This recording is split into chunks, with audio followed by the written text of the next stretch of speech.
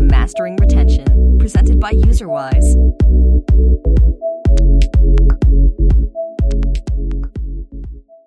Hi, everyone. Welcome to today's episode of the Mastering Retention podcast. I'm really thrilled to be here with Peter Pawan, who is currently Chief Product Officer at Superhuge Studios. Again, I'm Tom Hammond, your host, co-founder of UserWise. Really excited to dive in today. You know, Peter, I talk to a lot of people in product, game designers, product managers, etc., as that tends to be the focus of our audience, but it's rare that I actually get to talk to like a true founder and stuff. So I'm really excited to dive into that. And, you know, not only are we going to be able to go into the details, but we can kind of take some of those high level type things too, which I think is going to be super exciting. But before we do any of that stuff, I always like to ask, how did you get into games? Like, how did you get here? What's your story? Right. So I've been making games since I was 11. The first time I got a computer to play with. So that was a really ancient computer with a black and white screen, you know, a DOS interface, 4.5-inch floppy drives. You had to load your OS from your floppy, and then you had to load your game from another floppy. And we were doing coding on BASIC. Like, it was literally QBasic back then. And it really hooked me up. Like, the thing is, I loved coding at that point. And the thing was, I loved making really interactive stuff and writing code, not just to solve utilitarian problems, but to entertain. That was like really awesome for me. That was, as far as I was concerned, that was a never-ending funnel through which I could it's just, you know what? It's that endless rabbit hole that I got into. And I've been making games professionally for about 12 years now. I've been in roles where I'm in the leadership position, like either being a founder, a producer, product manager, or a game director. I've been doing that for at least 8 years now. And that is where I do my best work, because I tend to go very horizontal. I entered the industry as an engineer. I've done design. I've been a product analyst. I've been an artist. So a lot of things that all combine together. So I think I'm the opposite of what a specialist is. I love to have my hand in all the cookie jars, and it's fun that way. So yeah, that's how I got into it. I'm a gamer. I still play a lot. I don't think that will ever change. And the beauty is that, as a game developer, we are solving complex problems. Like, we are not solving problems that are easily defined. We are solving psychological problems and like temporal problems. Like, I'm bored. I don't feel motivated. I'm kind of lost right now. I don't know what to do. And, I'm frustrated. I need to calm down. These are the problems that we solve, right? And in a way, we are making digital, addictive drugs. And that is not an easy proposition. It requires empathizing with players, understanding human psychology, understanding how interactive entertainment really works. You have to be an entertainer in your core. Your personality have to be an empathetic, entertaining sort of a person who always is worried about are people bored, which I do, and it's really annoying for my wife. So yeah, and I think my mind was just built this way, and I would be I believe I'm a decent game maker. I would be a really shitty anything else. So that's how I became a game developer. Well, that's cool. That's a great story. Yeah, and most recently you were working at Super Gaming, right? Yeah, that was a great experience. Yeah, I really take it for that. It's an amazing team. I think we might have just started working with them on UserWise. So that's fun stuff there. And then you've now kind of made the switch over to Zarpy and then kind of renamed to Superhuge Studios. So like, how did that have you always kind of had the entrepreneurial drive, or what's the Superhuge story? Yeah, so it was bound to happen. I made my first game studio about 9 years ago, and we ran it at profit for like 2.5 years. But what went wrong with that was that my ambition was too small, right? I was working at another startup, and I kind of realized that I could do better than this startup is doing. I could maybe just break off on my own and see where it goes. And I just went off as an indie, hired some of my friends, trained them, and we became this, it wasn't a game dev team as much as it was, we behaved like we were a rock band. So, we were young and we were making stupid mistakes, but we were still making money. We were profitable. We would just show up to office and be like, you know what we're doing? Beer and beaches. Like, that's what it is. And we just leave. Like, we were the most professional bunch. And we worked like that for 2.5 years. It was a lot of fun. But then the thing thing is, within the first 6 months, I achieved what I wanted to do. I did better than the startup I left. And the thing is, then I didn't have an ulterior motive. I did not want to conquer the world. And we were young people. We just wanted to have fun and make the games that we love to play. And it was a bonus that there were publishers willing to pay money for it and distribute it for us. But what happened was that after 2.5 years of doing that, it became a little grindy, and we kind of had disagreements and went our separate ways. The company didn't shut down. We broke up, basically. So like a band. Typical rock band. Yeah, you're right. And then I realized, like, I went into the mainstream. I learned from some really strong people. I had a short but really productive stint at Moonfrog, where I learned from Mark Skaggs. He's the guy who made Farmville. He was the VP of games at Zynga Worldwide, and it was an amazing learning experience. I've had the opportunity to learn from some of the greatest game makers in the world, and I was thinking, like, yeah, I'll go back to this, right? Go back to building a game studio, but at the right time. And I was like, it was coming through. I was thinking it would be more like 10 years before I do one again. And then the right people and the right kind of funding, and the right kind of thought process just fell into place. And it was just a Tetris thing built up, and you just need a long, piece to fall in. And I was the long piece, and I couldn't say I couldn't say no. And everything was perfect. It had the right people, it had the right mindset. And so I just jumped. I relocated to Bangalore, and I had Joshi. I had worked with Joshi. Joshi is one of the oldest game developers in India. He's been in the scene since there has been an Indian game development scene. And he called me up and he said, like, hey, I'm making this company. These are the things. I've got this funding. And the first guy I'm calling is you. And I'm like, okay, I'm coming over. So I just relocated. 1,500 kilometers and went in, and it was like 2-3 months to set up the company, to set up everything. I've hired a team now. We've been in production for a month. We've been in pre-production. Everything together, we've been working for 2.5 months now. So everything is coming together. That's awesome. It's kind of like what they say, when you're offered a seat on the rocket ship, you don't really... Yeah. You just kind of get on. Right? It doesn't matter. Like it's now or and you just go. And when the right thing comes along, right, you just know that you have to be strapped in for this one. You cannot say no to this. And then there's no. It's like your gut feel, your heart, your brain, everything screams yes. No. I love it. Cool. Well, what kind of games are you guys making? I don't know how much you can talk about, but can you give us like a genre or, Yeah. I could give you hints. See, the thing is, it's a little too early to talk about it. But once we have something to show, we'll be we'll be beating down your door to talk about it. But what I can tell about what we kind of saw was that there are some game mechanics that we all grew up with, right? Some things that are very popular, some things that are sitting in the back of our brains. If your memory was a drawer, if it was a wardrobe, it's at the bottom. Like it smells like mothballs, right?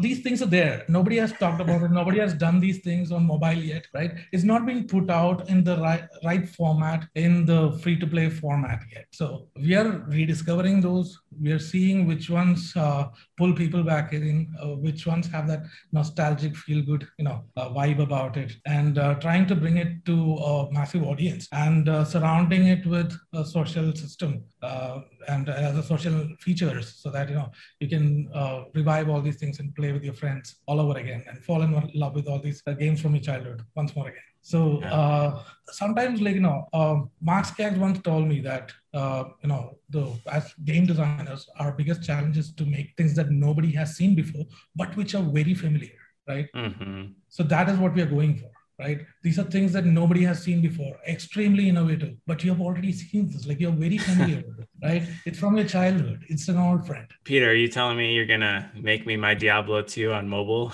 And they get to... It's going to be casual games. It's going to be games with huge stamps, a wide appeal. That's what we're going for. That's all I can say. It's going to be casual games. And it's going to be cool. So something that I think would be really fun to do with you, if you're able, I think a lot of people, especially newer folks in the industries or people that go out and they want to kind of start their own company. I think a lot of people don't fully realize all of the tech and the product and things that actually are needed to be able to drive, not only build but to then manage and like run a game. I'm curious, like, could we just spend a little time like going through, okay, so like if I want to make a new casual game studio, starting from scratch, like what are the different types of things that I would need and why would I need those things? Right.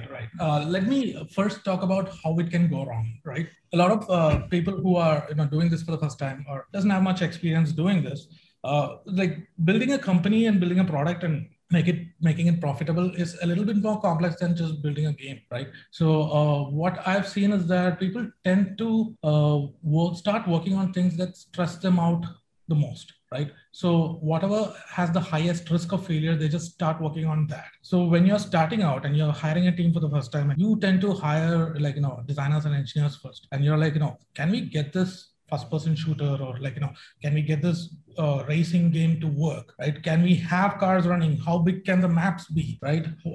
Can we do good frames on a phone, right? Will it work on 1 GB RAM phones and all? And you're worrying about the engineering stuff first. And then you realize oh yeah, now it works, right? How do you make it fun, right? That's the second problem, like the design problem. You're worrying about core mechanics and like core game design now. And then now that you've figured out how to make it fun, you got some decent D1, right? Now you start worrying about, okay, how do we turn this into something that has, 15 D30, right? How do we get players to retain? Now we are working on meta design. And then at the end of that, if and when you figure that out, then you're like, how do we make it profitable? The thing is, you should go in the opposite direction. You should start with the business plan, right? You should look at, okay, what is your audience? Okay, what are the CPIs there? What is the kind of competition there? You're making a racing game. Who is your target market? What is your competition?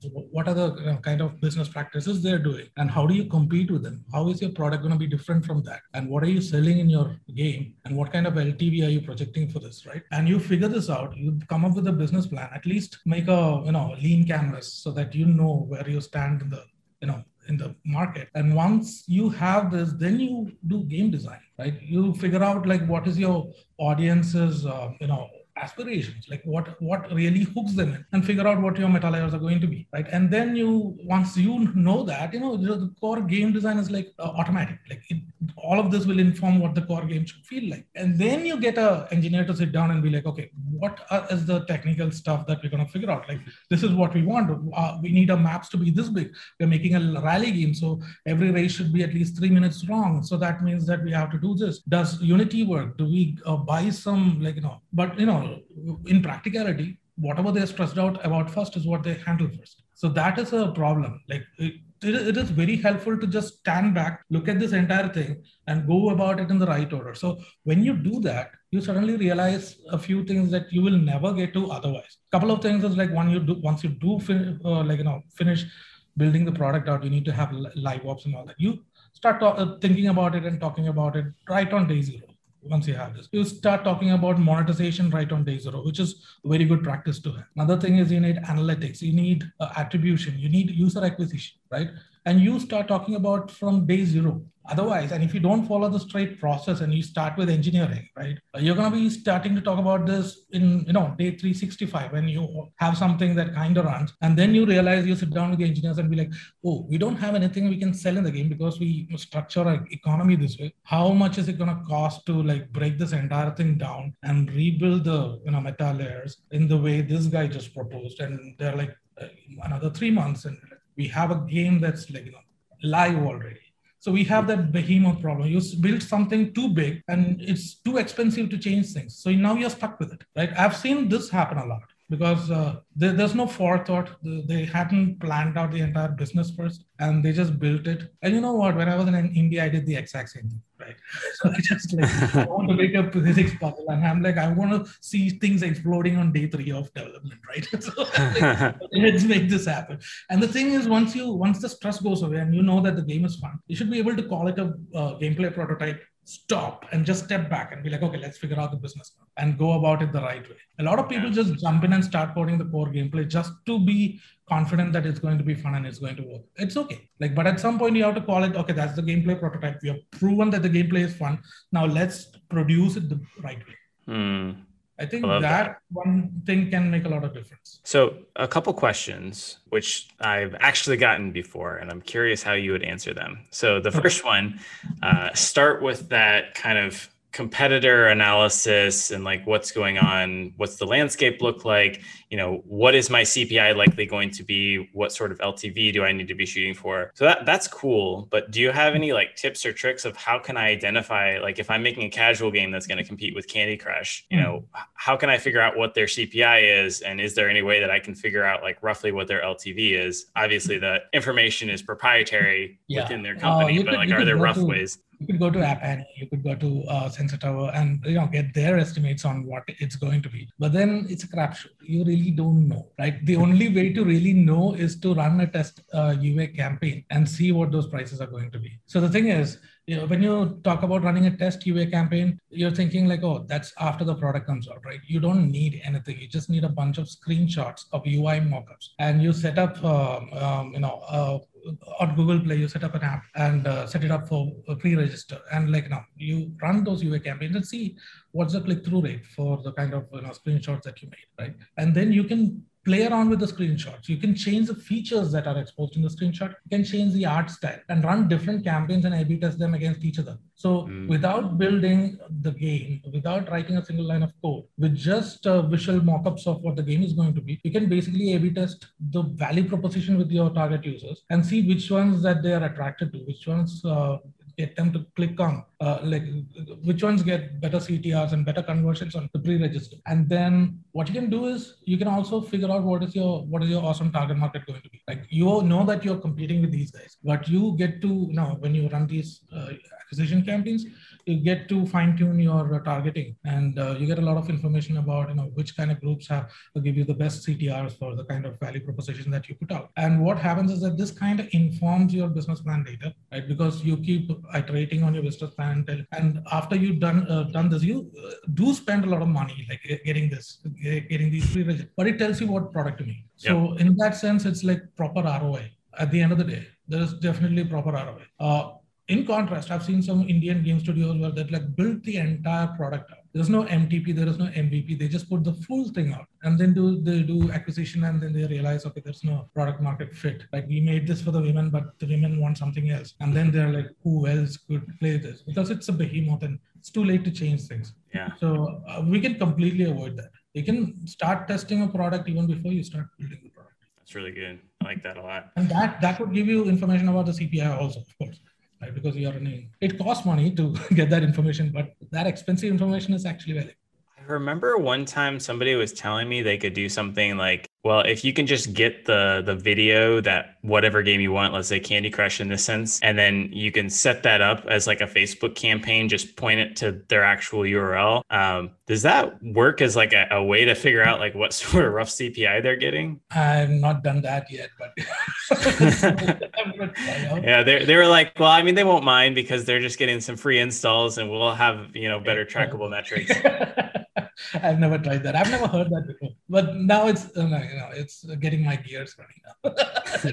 Well, you can keep that one for free. If you use it, let me know if it actually works. I've not tried it. The second thing that I jotted down as you were speaking was, so first step is, okay, let's start with these like high level metrics and let's think about things like monetization and live ops from day one or day zero. And then, the second piece, once you kind of get through that, is thinking about your audience's like desires and expectations and things like that. Curious, I've got like two questions here. The first one is like, how do you like pick an audience? And once you've picked a rough audience, like how do you actually learn what their desires and expectations are? I assume that it should be more than just like looking at what games they're playing and then inferring stuff. Yeah. So let me give you an example. All of this is going to be hypothetical, of course. Let's say I'm building a cooking game, right? The very naive assumption is that a cooking game is going to be played by people who like cooking. That is completely wrong. When you look at it, right? When you look at what kind of people play cooking, it's actually a time management game. And it requires a specific type of personality to really relish playing time management games. So once you find a couple of people who like these games, you can go back and look at what they do on a day-to-day basis, what their other hobbies are. And that will give you a clear idea of what kind of aspirations and desires they have. One beautiful thing that I think is being shut down now. One beautiful thing was Facebook Analytics. it could, like, once you acquire some of these players, you can look at it and figure out what they like. I mean, Facebook is a global machine where people go and declare what they like. They just literally click the like button. Right? So you tell them, like, you can look at them and figure out what they like, what's their demographic composition like, how old they are. Are they married? Are they single? Right? What kind of education do they have? And then you can, like, even subdivide by country and go into each of these and what we do is we kind of out of that we kind of derive these personas. Usually 3 to maximum 4 different personas, which are which kind of are like the 4 nails that hold the map up, right? It's like the 4 critical personas, right? They are a little stereotypical and defines almost all of the players in there. And the thing is, we need to talk to these guys and really figure out what kind of people they are, and you'll get a lot of clues about what kind of personalities they have. So one thing you would see for people who would enjoy playing time management games is that a lot of people are into management. Some people are like obsessive list makers, and some of these guys have their calendars are like obsessively planned. So that is one persona, right? The other one is like the stay-at-home mom who just loves the action. Right? She's an action player. She's an action game player. She wants a rapidly moving gameplay, but without any sort of violence or anything. Like cooking is something that she can totally identify with. And this is thrilling. There's a lot of time pressure and you're executing moves within that time pressure. There's a lot of strategizing happening and she loves it. So that becomes my second persona, right? So talking to players combined with looking at demographic data that I can get from Facebook analytics and understanding what these players want to do in their real life, right? Sometimes, at one point for a game I was making, I assumed it was like natural because, who wouldn't like leaderboards, right? Let's put leaderboards in there. And then we talk to the players and they're like, no, I don't like to beat people. And we had like a very high percentage of women playing that game and older women. And they like to win together. They don't want, like men, I love zero-sum games, but that's not true for everybody. Because like I thought for a while, like everybody likes competing and beating, but it wasn't true, at least not for this persona. When I talked to those guys, I understood that they would rather win together than win by beating somebody. So the leaderboard was a bad fit. And so it's basically talking to players, looking at whatever demographic information you can get, but really talking to players. As much as possible, get on calls with them and talk to them. Like sending out questionnaires doesn't really work. That is something I've learned the hard way over the last year and a half. Sending out questionnaires don't work at all. I mean, they do work, but they don't work as well as like sitting down with a player and chilling with them and having coffee with them, because a lot of different subtle points come out that really points you to what kind of thing you need to make for them. So there's a story. If I have the time, I can't tell me. I cannot tell who told me the story, but they were working on city management game, and they were thinking, hey, something like Cities Excel sort of a game, right? SimCity, Cities Excel sort of a game, and they're thinking, what's there in cities, right? How do you manage a city? You figure out where the resources go. You need to set up the power grid. There needs to be roads. Okay, there needs to be maintenance. There needs to be, and this is what they're thinking. And they had targeted these games towards women. So after a month of development, he goes and asks women like, hey, what do you think about when you think about cities? And they're like, hey, restaurants, dates, right? Night outs.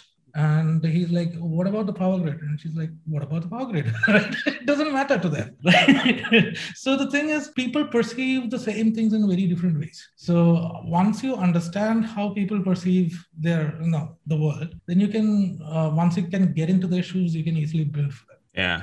I like that a lot. Yeah. So surveys generally probably aren't as useful as being able to actually get on the phone with someone, kind of get into their lives. It actually reminds me of a book I just read by, he's no longer there, but he was the Procter & Gamble P&G's CEO for a while. And he was talking about how I think they acquired or merged with Gillette, who's like the razor maker. Okay. And interestingly enough, the story was about how they were wanting to get into India with shavers. Okay. And the guy that was co-writing with him, who was in charge of strategy and innovation, was like, okay, this team that's designing the shaver needs to go to India and just live life alongside the men that we're targeting for razors. and they were reticent. They're like, can't we just like look, view some Indian men that live here in the US? And they're like, no, you've got to go to India. And so they sent them, and they were there for like 2 or 3 weeks. And on the way back, the guy like sketched a design for the razor, which was basically what ended up going live and massively profitable and went off really well. And so the one big difference that they observed is in the US, where they were, typically designing stuff, most households and most guys, when they're shaving, have hot running water. But a lot of the men that they observed in India had a cup of cold water. And, if you're trying to like unclog this razor with like 5 blades, and it's just going to be like a miserable experience for you. And so they ended up designing a single blade razor that could easily be rinsed off, within the context of their daily lives. And it was massive. Like it took off, blew away anything else that was there, because it fit what they needed. And they came back and they said, I don't think we ever would have gotten this insight had we not actually observed it with our own eyes. Even if they'd, done the peripheral there in the US, you would have still probably seen guys shaving with hot water, and it's easy to unclog so it was just very, very interesting. So I love that, like the closer you can actually get with a phone call or a Zoom line, and you just pick up on lots of little like inferences on people's daily lives that you wouldn't really pick up on. Another sort of thing that I thought was super interesting, this was a different book, and it was by the lady who took over like the Hamburger Helper brand for whoever owns that, which is like a type of food. And at the time it was kind of floundering in the US. They had like 30 or 40 different variations of Hamburger Helper, which is kind of like a pasta-ish deal where you just like, you buy it and then you brown a pound of beef, and then you just like throw the noodles in, and it's like, kind of easy, but kind of cooking. And they went and they actually shadowed some moms that were like trying to make dinner at home. And, they're talking about this woman who's got like a kid on the hip and like another child running around screaming. And it came down to, it's like, well, a lot of kids are picky, and like the mom is lucky enough to find like one flavor that the kid will eat. Like they're not going to try 30 different flavors. If they try one, like we're just going to like, go there. And so they had that insight of, hey, let's simplify this. We're just going to have like 2 flavors. Right. And that one change, like one insight from just like observing the people in their regular life and accommodating to that, reinvigorated the brand, and it, got back in line and grew really fast. But yeah, those little insights can be so key. The final thing that I've been fascinated with lately is this idea of peripheral players. Let's say for today's sake, because I've been using Candy Crush a lot, I want to make some sort of match 3 casual type puzzle game. Talking to existing Candy Crush players may or may not be fruitful, but there's this idea of, can I talk to players that are peripheral to Candy Crush? Either they don't play it or they have played it and they've churned, to try to understand like what about it is fundamentally missing. Is like, I would assume that you could have done this with like Homescapes and Gardenscapes, where they came in to understand that, I don't know, just progressing through levels just doesn't really feel meaningful. And so then they said, well, let's add this meta where you're like fixing things, so like it feels like you have a little bit more of a purpose. And then I assume that, Lily's Garden could have come in and taken that a little bit further by, talking to the players that should have, again, been playing Gardenscapes or Candy Crush, but then weren't. And they're like, well, what's the point of just like fixing up this mansion or something? It doesn't feel like there's anything there. So, now we layer on narrative and these stories that make the connections a little bit more real. And I think there's like a stepwise sequence there. But like, if I go to Candy Crush players, I would assume is largely females around age 30 or so. And then I go talk to a number of females that are age 30 that don't play Candy Crush. Why? Like, what isn't it appealing to them? Like, why don't they like that type of game? Are there some insights there that I can glean to understand? Because chances are some people that are currently playing Candy Crush might even be suffering from that same problem, but they just are like, well, this is just how it is, and I just kind of have to live with it. And if you actually deliver something that solves that problem, they might be willing to, come check out your game. But that's kind of the peripheral idea. I don't know if that kind of makes sense. I have a take on that. One thing is that, the fundamental principle is that, design is a dialogue. You do things and you look at player feedback, and and you iterate based on that. The thing is, while that said, Ford also said that, if while he was making his first car, if he had went and asked the player what he wanted, he would have asked for a faster horse, mainly because the user is not a mechanical engineer. He cannot perceive or think or imagine of all the amazing things a car could be, right? And if I go to a player, I went through this just a month ago. That's why. If I go to a player and ask him, like, hey, you're playing this, what are the problem you're facing? And the thing is, he'll be like, I'm bored. So why exactly are you bored? And then he's gone, right? He doesn't have the articulation to like kind of explain and why he's bored, and he doesn't have the sort of thought process or the framework of thought to figure out what is going wrong, right? So I will just throw some information at him, like, is it frustration or is it boredom? Are you not in the zone? And he's like, okay, this is starting to sound like Greek to me. So what I kind of found was that I got some advice, like instead of asking people what they want, because they are not game designers, they cannot design the game and give you an idea that you go and execute, because you're the game designer. You come up with all the stuff. The players can't do this, right? So instead of asking them what they want, try to ask them what their pain points are, right? That kind of worked for a while, but we kind of realized that when people get bored with something and they put it down, they don't have insight on why they got bored. Right? They're not doctors either. They're not psychologists who can like go in and like examine their thoughts. They cannot come back and say that, you know what, that pinch point was very tight. I wish they gave me more coins. I got frustrated, so I left.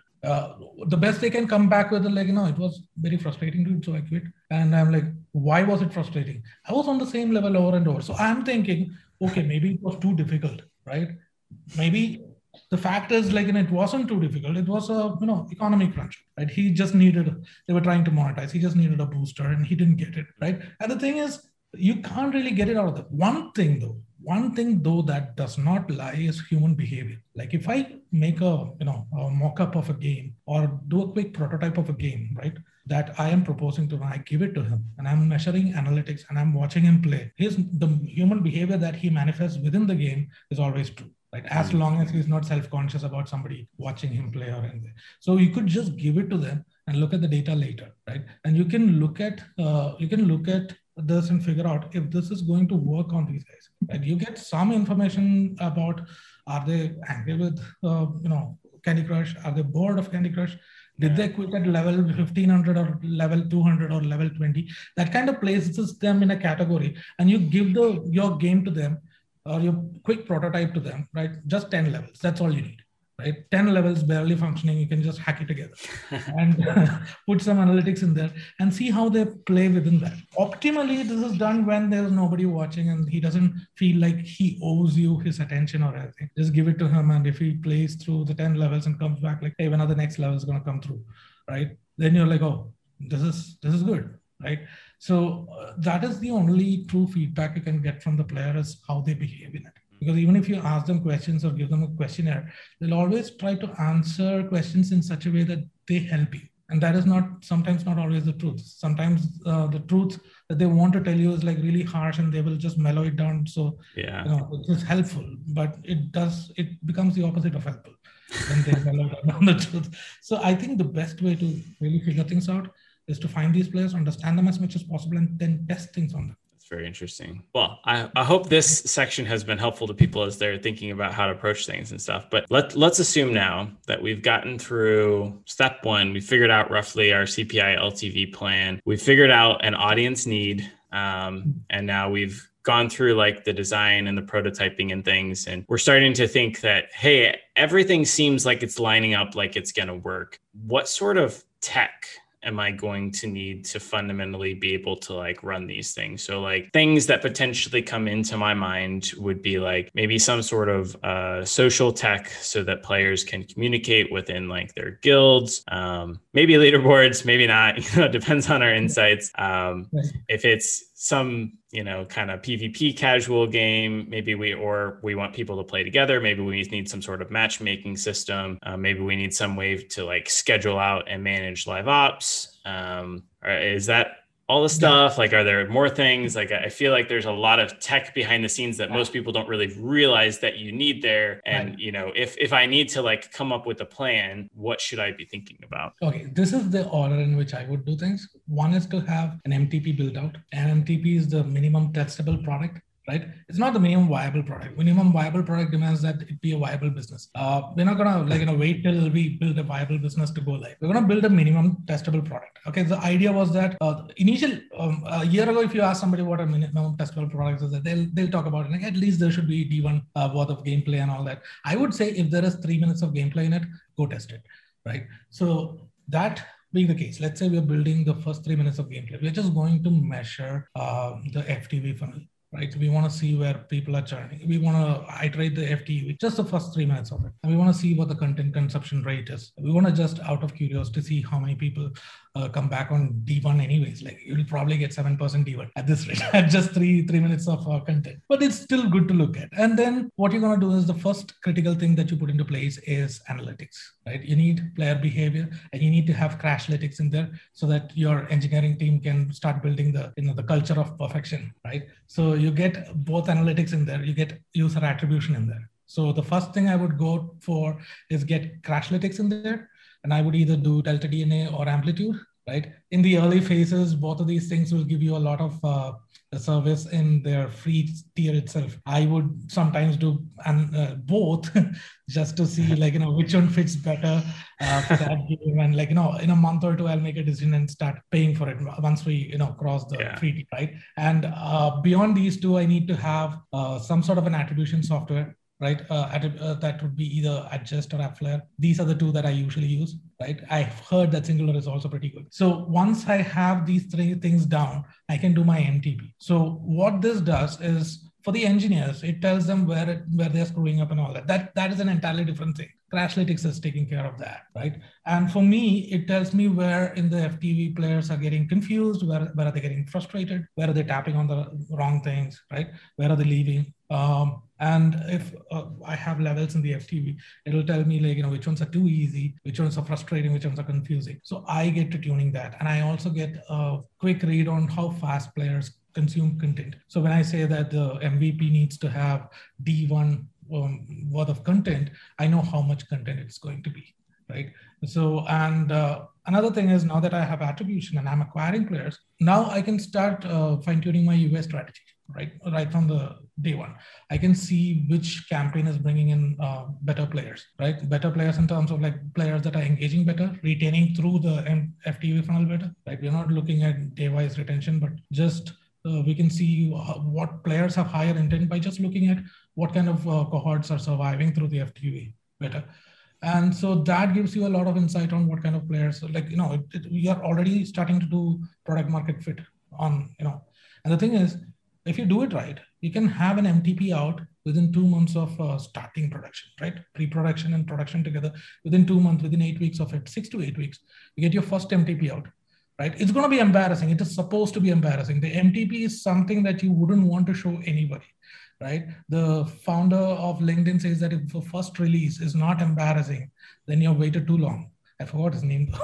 So that is what I believe in. So once you have these three things in place, right, then you can start worrying about, what kind of server-side stuff you want. Either you build it in-house or you sign up for some backend as a service platforms, right? If you need multiplayer, if you need player data storage. So that all comes later. And I've seen cases where, to get things out quickly so that you can test things quickly, you just sign up to a BAS and get things moving. And once these things are working and you know exactly what the design of the product is going to be, you can just build a parallel system in-house, which replaces the BAS, and you can transfer your users there. So that means that the effort invested into the backend stuff reduces because you already know exactly what you want to build. That is one thing. And then while you approach live ops, right, as you start approaching, and the moment you start, talking about push notifications to improve retention, to reactivate players and all that,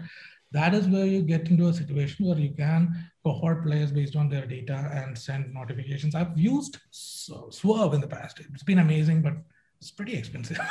But I think PlayFab also does a pretty good job. I'm going to test that out. So there are these services are very important because they will let you find cohorts and set up automated push notifications for various cases. So you can do churn prevention there. You can do reactivation if somebody has not been coming in. You can trigger features specifically for them. You can have a retention calendar activate on the daily rewards just for those guys. You can have push notifications go out with rewards. You can trigger features. You can trigger specific mode unlocks, right? Depending on what cohort your players falls into. So if you see that there is a new cohort of group of players coming in from Germany since last week, and these guys are like really high engagement, and you're like, okay, I want to open this PvP feature earlier for them, right? Yeah. And you can, if you've done your configs properly on Swerve, you can actually have a logic put in there that sends a push data which just unlocks PvP earlier for them. Okay, so you can do a lot of stuff if you have online config, if you have A/B testing properly done, and if you have push notifications you can cohort and send push notifications automatically. So once you have that, you're pretty much good for live ops. You can use the same tech to trigger events and all that. This is the order in which I would go. But the first thing is always Crashlytics, analytics, and attribution. Doesn't matter. Like these three go in first. Yeah, that makes sense.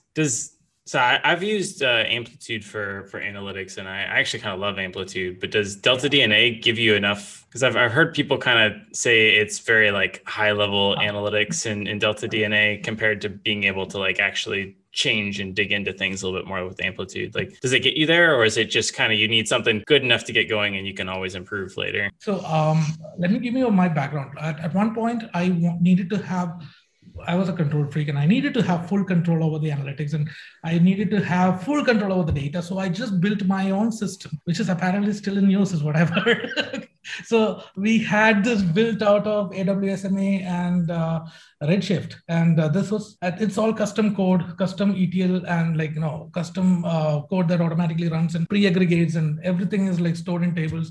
And we have these, the Tableau, these worksheets that you can go and access these data from. So the thing is that is entirely hand-coded. That's all custom SQL coded. And that is beautiful because I can build 100% of all the graphs I want, right? Amplitude, on the other hand, without touching any code, it will let me build 85% of all the graphs I want.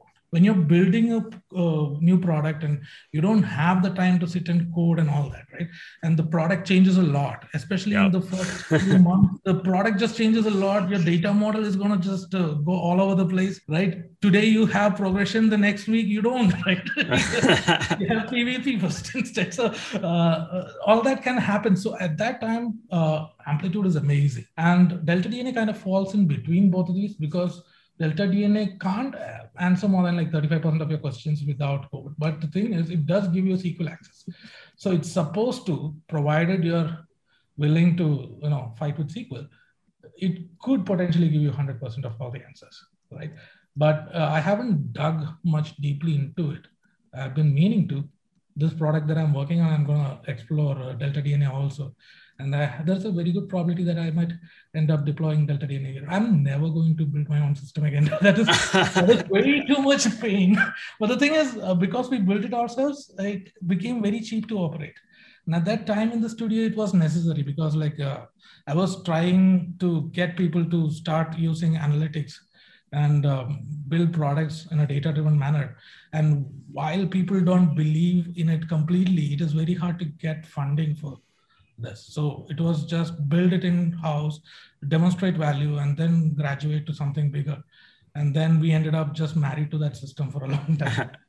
It's hard. Like once you built something internally and it like everything's centered around it, it's like the cost and the risk. It's quirky because it's quirky, but all of it works. So you love it.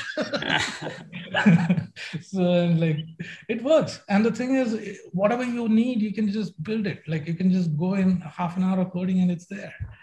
Right. Yeah. So if you want something that wants some sort of a graph that Amplitude doesn't have, you really can't do anything about it. The thing is, Amplitude does answer almost all of the problems.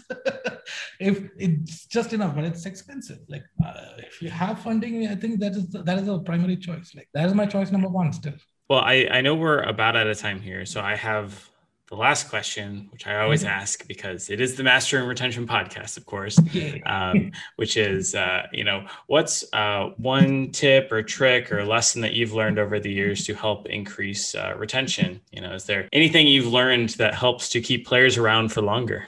So this might sound odd, but the standard definition of churn is that players didn't come back to your game for n days, and the value of n changes depending on what studio and what kind of product you're talking about, right? Anything from 10 to 30. Here's a new definition of retention. Player has churned from your game when he has stopped thinking about your game. Like if he stops playing, but he's still going on Facebook and he's seeing your content, he's still going on Instagram and seeing your reels, right? Is still in the foreground of his memory. And he's not properly churned. Right? Mm-hmm. Social media is also where your game lives. And the thing is, when you have new content, new events, you can always activate them back. And the thing is, when you think about social media strategy and community management as a retention activity and as a source of reactivation, right?